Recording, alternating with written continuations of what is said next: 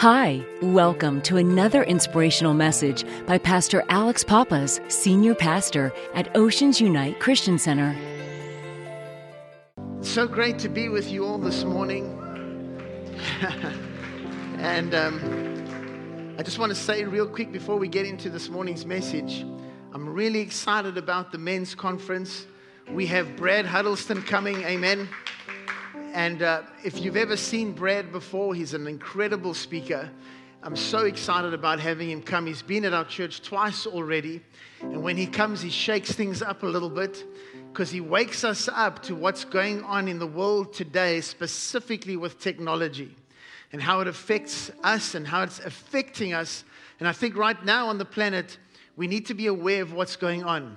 The Bible says that we should not be ignorant of the devil's devices. That doesn't mean that cell phones are the devil, but we need to do all things in some form of order. Is that okay? So Brad's coming. He'll speak at the men's conference. Him and I will be doing that together. So men, mark your calendars. It's going to be a great time. And then that weekend, he'll be ministering to the church as well. So don't worry, ladies. You'll get your fair share as well. It's going to be awesome. I'm looking forward to that. I hope you guys are as well. This morning, I'm going to be sharing a message that has really been in my heart. And it's one of those messages where I have so much to say and not enough time to say it. So I'm going to kind of start this morning by just laying a small foundation so that you can understand where I'm coming from. As soon as I begin to read scripture in a moment, you're going to say, what did that have to do with what I'm going to be ministering on? And you'll understand, so just bear with me. If you study scripture, you will find out that the children of Israel were in the wilderness, and while they were in the wilderness, God desired to dwell among them. And so he instructed Moses to build a tabernacle and build an ark, the Ark of the Covenant. How many of you know what that is? And when he established the tabernacle, there were three parts to the tabernacle. The outer courts, there was also the holy place, and then there was the most holy place. On the outer courts was the brazen laver and the altar of incense. And the brazen altar and the laver. And basically what would happen is that the priests would prepare all the sacrifices. They would prepare all the sacrifices on the brazen altar. And those sacrifices were for atonement, for forgiveness of sins. The brazen laver was where the priests would prepare themselves to go into the holy place to basically do worship to God, and they had to maintain certain items in the holy place. In the holy place was the showbread, the table of showbread, the golden candlestick, and the altar of incense. The golden candlestick was the part that would give light to the tabernacle. It was the only part that had light, and obviously behind that was the next part, which was the most holy place, and I believe there was light coming from there as well. But that light was glorious. Anyway, so in the holy place, while they were taking care of the menorah or the candlestick, there were 7 little lamps on this candlestick that had oil. That oil had to be maintained by these priests. The most holy place was only accessible by the high priest. The other priests were not allowed to go beyond the holy place into the most holy place, only the high priest, and he would do so on the Day of Atonement once a year. It was so sacred, so holy, so dangerous to go into that place that the priests would actually tie a rope around their legs, and if they died, they would get pulled out because no one would dare go in there. It was a very sacred thing. And God had established his law so that the people would be able to worship him and be atoned for their sins, and they would serve him that way. And so this carried on for many, many, many years. And eventually what ended up happening was the ark found its resting place, the tabernacle found its resting place at Shiloh. Shiloh was a very special place where the tribes of Israel were all reunited. And also at Shiloh, the ark had been there for more than 300 years. That's a long time. So you must know priests had changed places and many high priests had come and many had gone. And so it was that the ark had been there for many, many years. And while at Shiloh, Eli became priest. How many of you know the story of Eli? Eli ate too many hamburgers and he didn't really follow God the way that he should have. He became lazy. He didn't serve God. He didn't have passion anymore. And when he lost his passion and things began to go wrong there, what ended up happening eventually is that the ark actually was stolen from Shiloh. Let me tell you something. If you lose your passion for God, the glory can get taken away. The presence departed from Israel. And it was a very difficult time for the children of Israel. But what had happened was religion had set in. What was taking place in the tabernacle at that stage with Eli's sons was an absolutely terrible thing. All kinds of horrendous things they were doing and practicing in the tabernacle. It had lost its sacredness. When religion creeps in sometimes, we end up losing what's most important. It loses its sacredness. It loses its holiness. You know, if you study, you'll find out that the priests in the beginning were so excited about serving God. They were so determined. They couldn't wait to be in the presence of God. It was the greatest honor to be able to go into the holy place and take care of the candlestick and take the incense and worship God and spend time in the presence of God. This was a great honor for the priests. But as time went on, religion and law became very overwhelming, and it became increasingly difficult to maintain that. And so I've said all of that to get to where I want to start this morning. You see, when Jesus died on the cross, he made a way for you and I to be able to have relationship with him, to be able to serve him. How many of you are grateful for that? The Old Testament is full of law. And listen, the fact is, I love much of the law. I love much of what God says, and what God says is holy and sacred. And the Word of God is always holy. We believe in the entirety of God's Word. But something interesting began to happen in the early church. Because you see, up until the early church, God was the God of Israel. The Gentile nations did not serve God. There were very few individuals like King Nebuchadnezzar and others that God would encounter. And I'm sure there are many that we don't know about that would begin to serve the Lord. But in the normal was that the Gentile nations would serve all kinds of false gods. Whereas the children of Israel, they worshiped the God who is the only God. And so when Jesus came, he came to restore man, all of man, to God. I don't know about you, but aren't you glad you're born now? Amen? So thankful. But as the early church began to minister, as they began to go out into the different parts and the nations, something incredible was beginning to happen. The Gentile nations were starting to repent and turn to God. And they would give up their idolatry. They would give up their false religions. And they became passionate about God. And this was very challenging to the early church because they were Jewish. They believed in the customs and the Hebrew laws. And this was challenging for them because not only was it challenging for them that Gentiles were getting saved, but like they just weren't doing it right. They weren't as holy as they were supposed to be. They weren't following customs the way they were supposed to be. And so a dispute took place in the council amongst the leaders of the church. And it was brought to their attention, and they had to make a decision about how they were supposed to move forward. What were they supposed to do? And so we're going to pick up right there in that story. Let's go to Acts 15, verse number 5.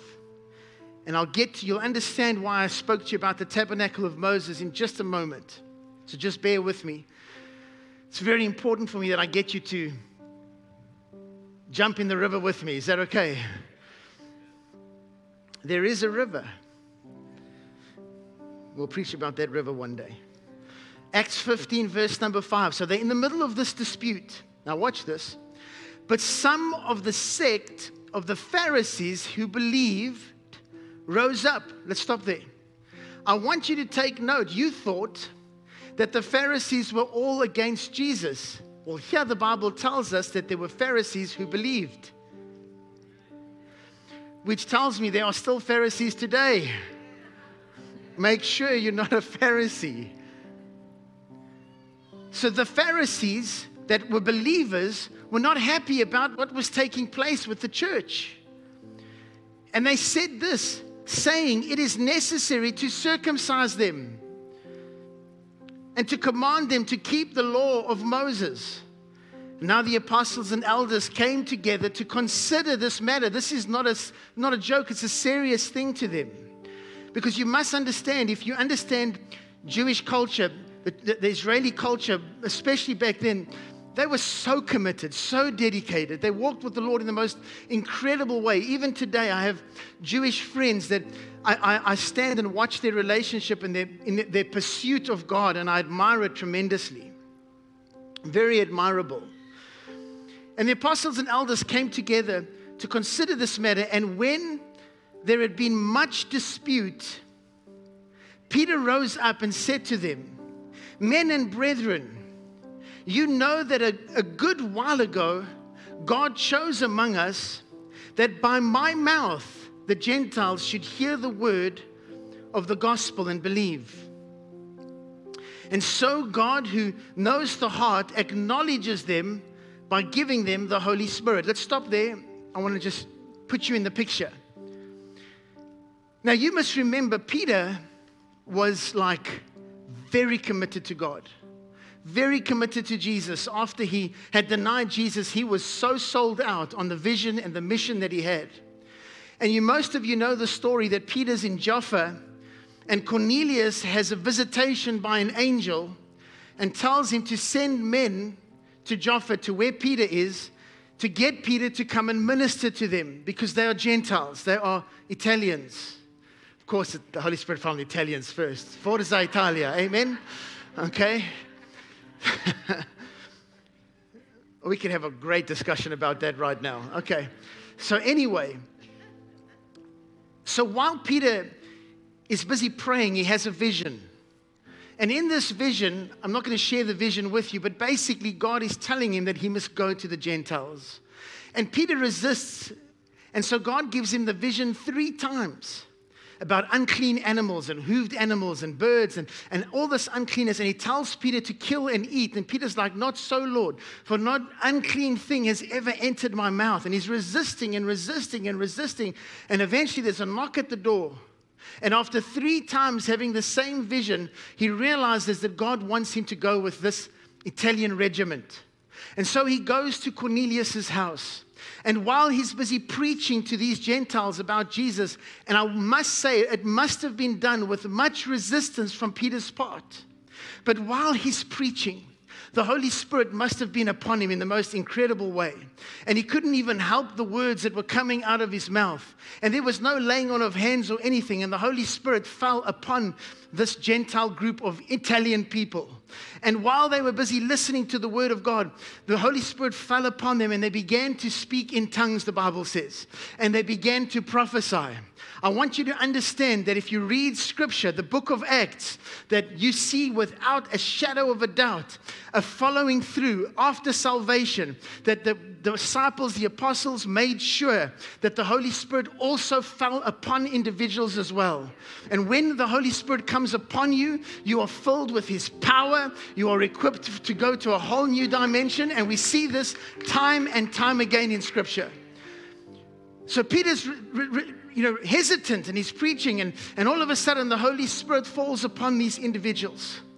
And he knows what happened on the day of Pentecost when the Holy Spirit fell upon them. So he looks at the Jews that were with him and he says to them, can we deny baptism to these? Because obviously the same way the Spirit fell upon us, He has fallen upon them. So God has accepted these individuals, these unclean individuals. These individuals that don't do the law the way they're supposed to. These are not proper people. They are not right. They are wrong in every sense. And he's talking about you, by the way. Just by the way. And so Peter goes, we know the story, and he explains it to them. But now some time has gone by. And the Pharisees and those of the church are saying, listen, what are we going to do about these Gentiles? We've got to bring them in. We've got to convert them. They've got to be like us. And Peter's the one who gets up and defends them first. Watch this. So Peter says, in verse number 8, so God, who knows the heart, acknowledges them by giving them the Holy Spirit, just as he did us. Now watch. And made no distinction. No distinction between who? Jew or Gentile. No distinction between us and them. Purifying their hearts by faith. Everybody say by faith. The way that you are saved is by faith. If you believe and you confess that Jesus Christ is Lord, and you believe in your heart that God raised him from the dead, and that he is the Son of God, if you have faith and believe that, you will be saved. It's not tradition, it's not religion, it's not laws, it's not how good you are or how bad you are. That comes after conversion. Because once you've tasted and seen the goodness of God, you can't go back to your vomit anymore. Come on, somebody give the Lord a clap and a shout that God saved you the way that you were.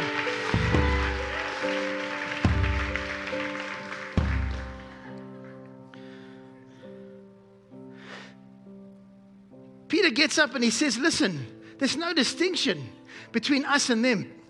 You see, they thought that they were better because they knew how to practice the law. Whereas these Gentiles, they were a mess. They were a disaster. But yet they were coming to faith. Yet they were getting saved. Something was happening. And they didn't understand it.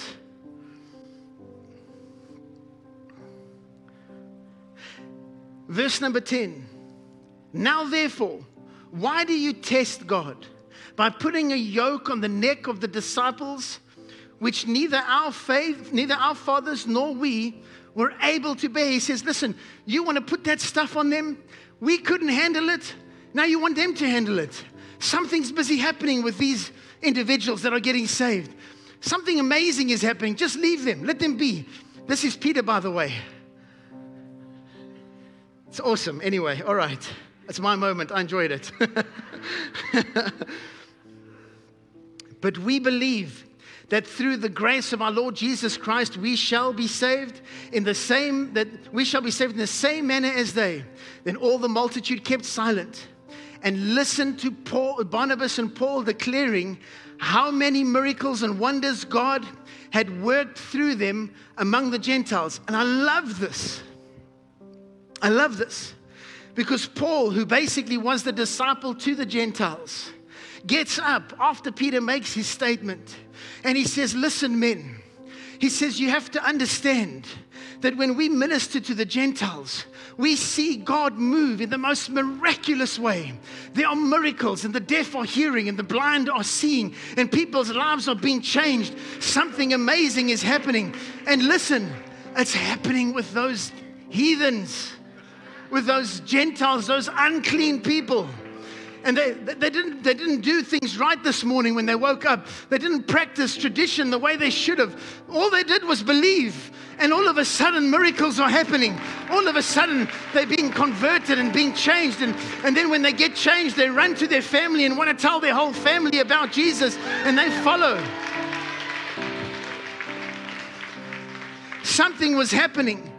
And these men couldn't quite put the box around them to make it fit the mold. Didn't make any sense. Verse 13, and after they had become silent, James, who was in charge, answered, saying, men and brethren, listen to me. Simon has declared how God at the first visited the Gentiles to take out of them a people for his name. In other words, God was going to take the Gentile people and they were going to be God's special people. I want you to know that you might not be Jewish, you might be a Gentile, but I want you to know that that's okay. That's good enough for God because he's given you a special name. He's called you a special people. Listen, the disciples, the apostles are the one who said there is no difference between them and us. There is no distinction between them and us. Just like we are children of the Most High, they are also children of the Most High. Just like the Jews are precious in His sight, the Gentiles are also precious in His sight. It's very important that you understand that.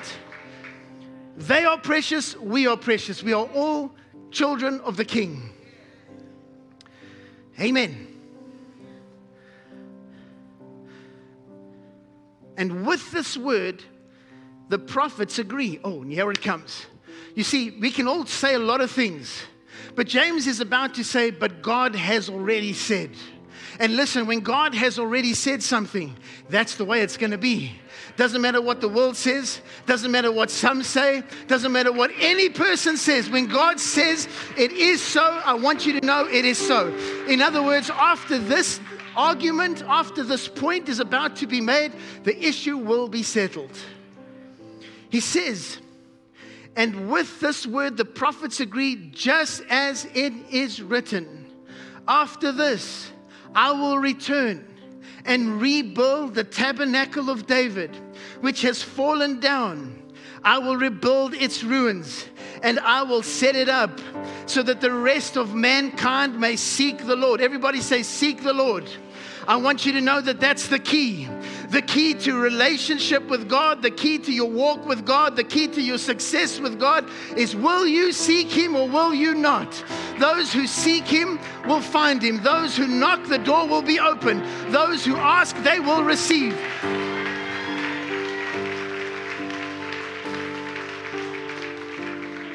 And then he says this, even all the Gentiles who are called by my name, says the Lord, who does all these things, known to God from eternity, are all His works. Let's stop right there. It's amazing. Because what is it about this tabernacle of David that is so amazing? You see, if you look at the tabernacle of Moses, which I've shared with you about already, there was law, there was tradition, and it was good. But what happened between Shiloh and the tabernacle of David was a couple of things that you need to know about. You see, the ark was taken by the Philistines and eventually came back into the hands of Israel. But only David was the one who said, listen, the ark must come back to Zion, to Jerusalem. And so when that happens, we know the story that Uzzah tries to catch the ark from falling, a good thing, but it ends up killing him because there were some things out of order. Everybody say order. I want you to know that God is a God of order. Never forget that. God may want you to do the extraordinary, to be bold and step out and do something radical, but He is always a God of order. And so intentions were good, things were good, but he ended up doing something out of order. And so the ark ends up going to Obed-Edom's home. In Obed-Edom's home, Obed-Edom becomes very, very blessed, and David becomes very, very jealous. He ends up getting the ark taken back to Jerusalem, and in Jerusalem, he establishes the tabernacle. But when he does it, it's nothing like the tabernacle of Moses. The tabernacle of Moses was private. It was difficult to even get near the most holy place. You were not allowed. The priests were the only ones who could go into the holy place, and the high priest, the only one that could go into the presence of God, into the most holy place. But with David, all he did was build a tent and put the ark in the middle. But he did something. He did something amazing. You see, in the tabernacle of Moses, all the sacrifices were for atonement. But David went beyond that. David desired that the offerings would be spiritual offerings. Offerings of worship. Offerings of praise. Offerings of singing. In fact, David organized ministries of singers. He organized musicians and instruments. He organized all of this because it was his desire. His desire was to have instruments and music and worship played before God. And I want you to understand something, that the priest who did something wrong, or maybe thought something wrong, I don't know what it was that he did, that would go into the most holy place, would die. in the time of Moses. But in the time of David, they were able to come before the ark. All the priests. And they were selected and they were chosen, and they would go into the ark and they would begin to worship God. They would begin to sing praises to God. They would begin to write psalms to God. Did you know that many of the psalms that you read today were written in front of the ark? They were literally written in the presence of God. Let me show you one or two. Are you guys okay? And I'll get to my point in just a moment. If you're saying, what's the point? Should never do that. Psalm 80, verse number 1. Give ear, O shepherd of Israel, you who lead Joseph like a flock, you who dwell between the cherubim, shine forth. Many scholars believe that was written right in the presence of the two cherubim. They would minister thanks to the Lord. They would minister praise to the Lord. They would minister clapping of hands. Listen, clapping of hands in church is scriptural. If you don't believe me, let's go to Psalm 47, verse number 1. A psalm of the sons of Korah. Oh, clap your hands, all you people. Shout to God with a voice of triumph. Ministries of lifting of hands. These singers and musicians were appointed. The Bible says that singers and musicians were actually separated, and they were priests. They used musical instruments. And this comes from 1 Chronicles 25, verse number 7. They also chose a leader. You thought that we were crazy having bands with music leaders and directors and people that instruct the music. It happened in the tabernacle of David. It happened. Why? So that worship to God could take place. The Bible says that when Jesus was with the woman at the well, she wanted to know, where should we worship God? Is it here in Samaria, or is it in Jerusalem? And Jesus said, the day is coming where you will neither worship on that mountain or on this one, but the day is coming where the true worshipers will worship God in spirit and in truth. You see, the day was coming where God wanted to re-establish the tabernacle of David, which comes through the Messiah, that gives you, who are a royal priesthood, a holy nation, the right to come into the presence of God and worship the King of Glory. Do you know how fortunate you are? Do you realize how blessed you are that you are a people that can come before the ark of God, the presence of God, and worship the King of Glory? Come on, somebody, you better give the Lord a big shout this morning.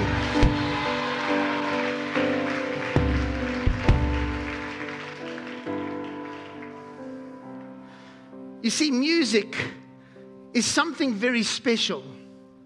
It's interesting to note that when Eli was busy in his last years, a woman came to him whose name was Hannah. And Hannah desperately had a desire to have a child. And even in Eli's state, the word of the Lord came to him, and he prophesied that this woman would have a child. And this child's name was Samuel. And Samuel was raised in the temple, in the tabernacle, by Eli, because Hannah promised that she would give him to the Lord. And Samuel ended up being a prophet. And it was a new era that took place in the Old Testament. And it's very interesting that even in the life of Samuel, we begin to see the power of worship, the power of music. Did you know that when Saul was about to be made king, he was told by Samuel to go to a group of prophets, and that something was going to take place? Let me read it to you. 1 Samuel 10, verse number 5. After that you shall come. He's telling Saul what will happen. He says, after that you shall come to the hill of God, where the Philistine garrison is. And it will happen when you have come there to the city, that you will meet a group of prophets coming down from the high place with stringed instrument, a flute, and a harp before them. Sorry, I didn't read about the tambourine. And they will be, what will they be doing? They will be prophesying. You see, these prophets, the school of the prophets, a new era that had come into the Old Testament. They were praying worship music, and there was an anointing. The presence of God was on these prophets. And Samuel sent Saul to them. And the Bible says that after you shall come to the hill of God, verse number 6, then the Spirit of the Lord will come upon you. So when he came to these prophets, the Spirit of the Lord will come upon you, and you will prophesy with them and be turned into the other men. You see, what began to happen was worship began to be implemented. And we see David's the one who brings it into the tabernacle. Now, why is that important? It's important because the early church recognized that God was about to raise up a people that would reestablish the tabernacle of David. They weren't going to do things the normal way. You don't have to be like anybody else except who God called you to be. There's only one thing you're required to do. Worship Him. Worship Him. Give your heart to Him.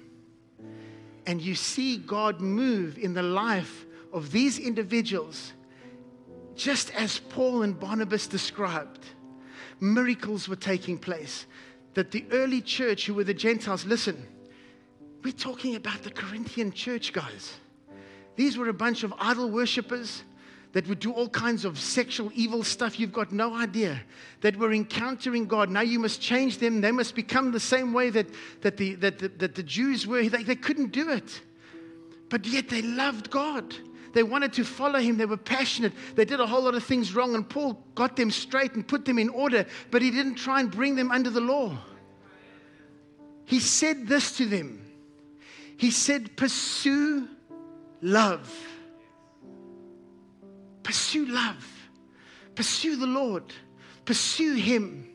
And that's the secret. That's the secret to your walk, to your success with God. You are a Gentile. Yes, you are. But you have been named by God. You have been called by God, separated by God. And your destiny and purpose is to be part of rebuilding and establishing the tabernacle of David, which is a place of worship and intimacy with God. Well, what about all the other stuff? The other stuff comes naturally. Well, does that mean we can just sin and do what we want? You can be ugly and do something about it, but stupid is forever. Absolutely not. God has not called you to walk in sin. He's called you to change. But you will still make mistakes. But grace is not a license to sin. But you see, there was a difference. Religion killed the glory, whereas David restored it. And how did he do it? With a heart for God. That's why the Bible calls him a man after God's heart, because he wanted to pursue the presence of God. How many of you know that David played his harp, right? And so when King Saul had a distressing spirit that was sent to him by God, something remarkable happened in the Old Testament that you see nowhere else in Old Testament scripture. In no Old Testament scripture do you ever see deliverance. However, in the book of Matthew, Jesus comes on the scene and deliverance is like normal. It happens all the time. But something happened when David would play his instrument. The Bible says in 2 Samuel 23, verse number 1. No, sorry, that's the wrong scripture. Let's go to 1 Samuel 16:23. 1 Samuel 16:23. And so it was, whenever the Spirit from God was upon Saul, that David would take a harp and play it with his hand. Then Saul would become refreshed and well, and the distressing spirit would depart from him. You and I are called to worship Him, to worship our God, to seek after Him. And I want you to know that when you do that, every distressing spirit and every plan of the enemy will be totally destroyed in your life. If it could happen in the Old Testament time, which is far less what we have today in this new covenant, can you only imagine with the Holy Spirit dwelling on the inside of you, what will happen as you pursue the presence, as you pursue God with all of your heart? I don't know about you, but I'm so thankful that God has accepted us the way that we are. And the requirement is believe, have faith. So you that think it's so hard to serve God, no, it's not. It's just what's most important to you. What's most important to you? You have been given the most incredible gift. We live in the most remarkable time. And we can serve Him freely with our whole hearts. Last night I shared, and I'll close with this, how Caleb ends up fulfilling the word of the Lord that was given to him when he was a young man at 40 years old. And when he's 85, he goes to Joshua and he says, Joshua, he says, I still want the promise that God gave me when I was 40 to go and take the land. The Lord gave me a word that I would take the land that was promised to me. And it was actually the land that was the most difficult. It was where the Anakim were. The Anakim were the giants. Listen, he's 85 years old.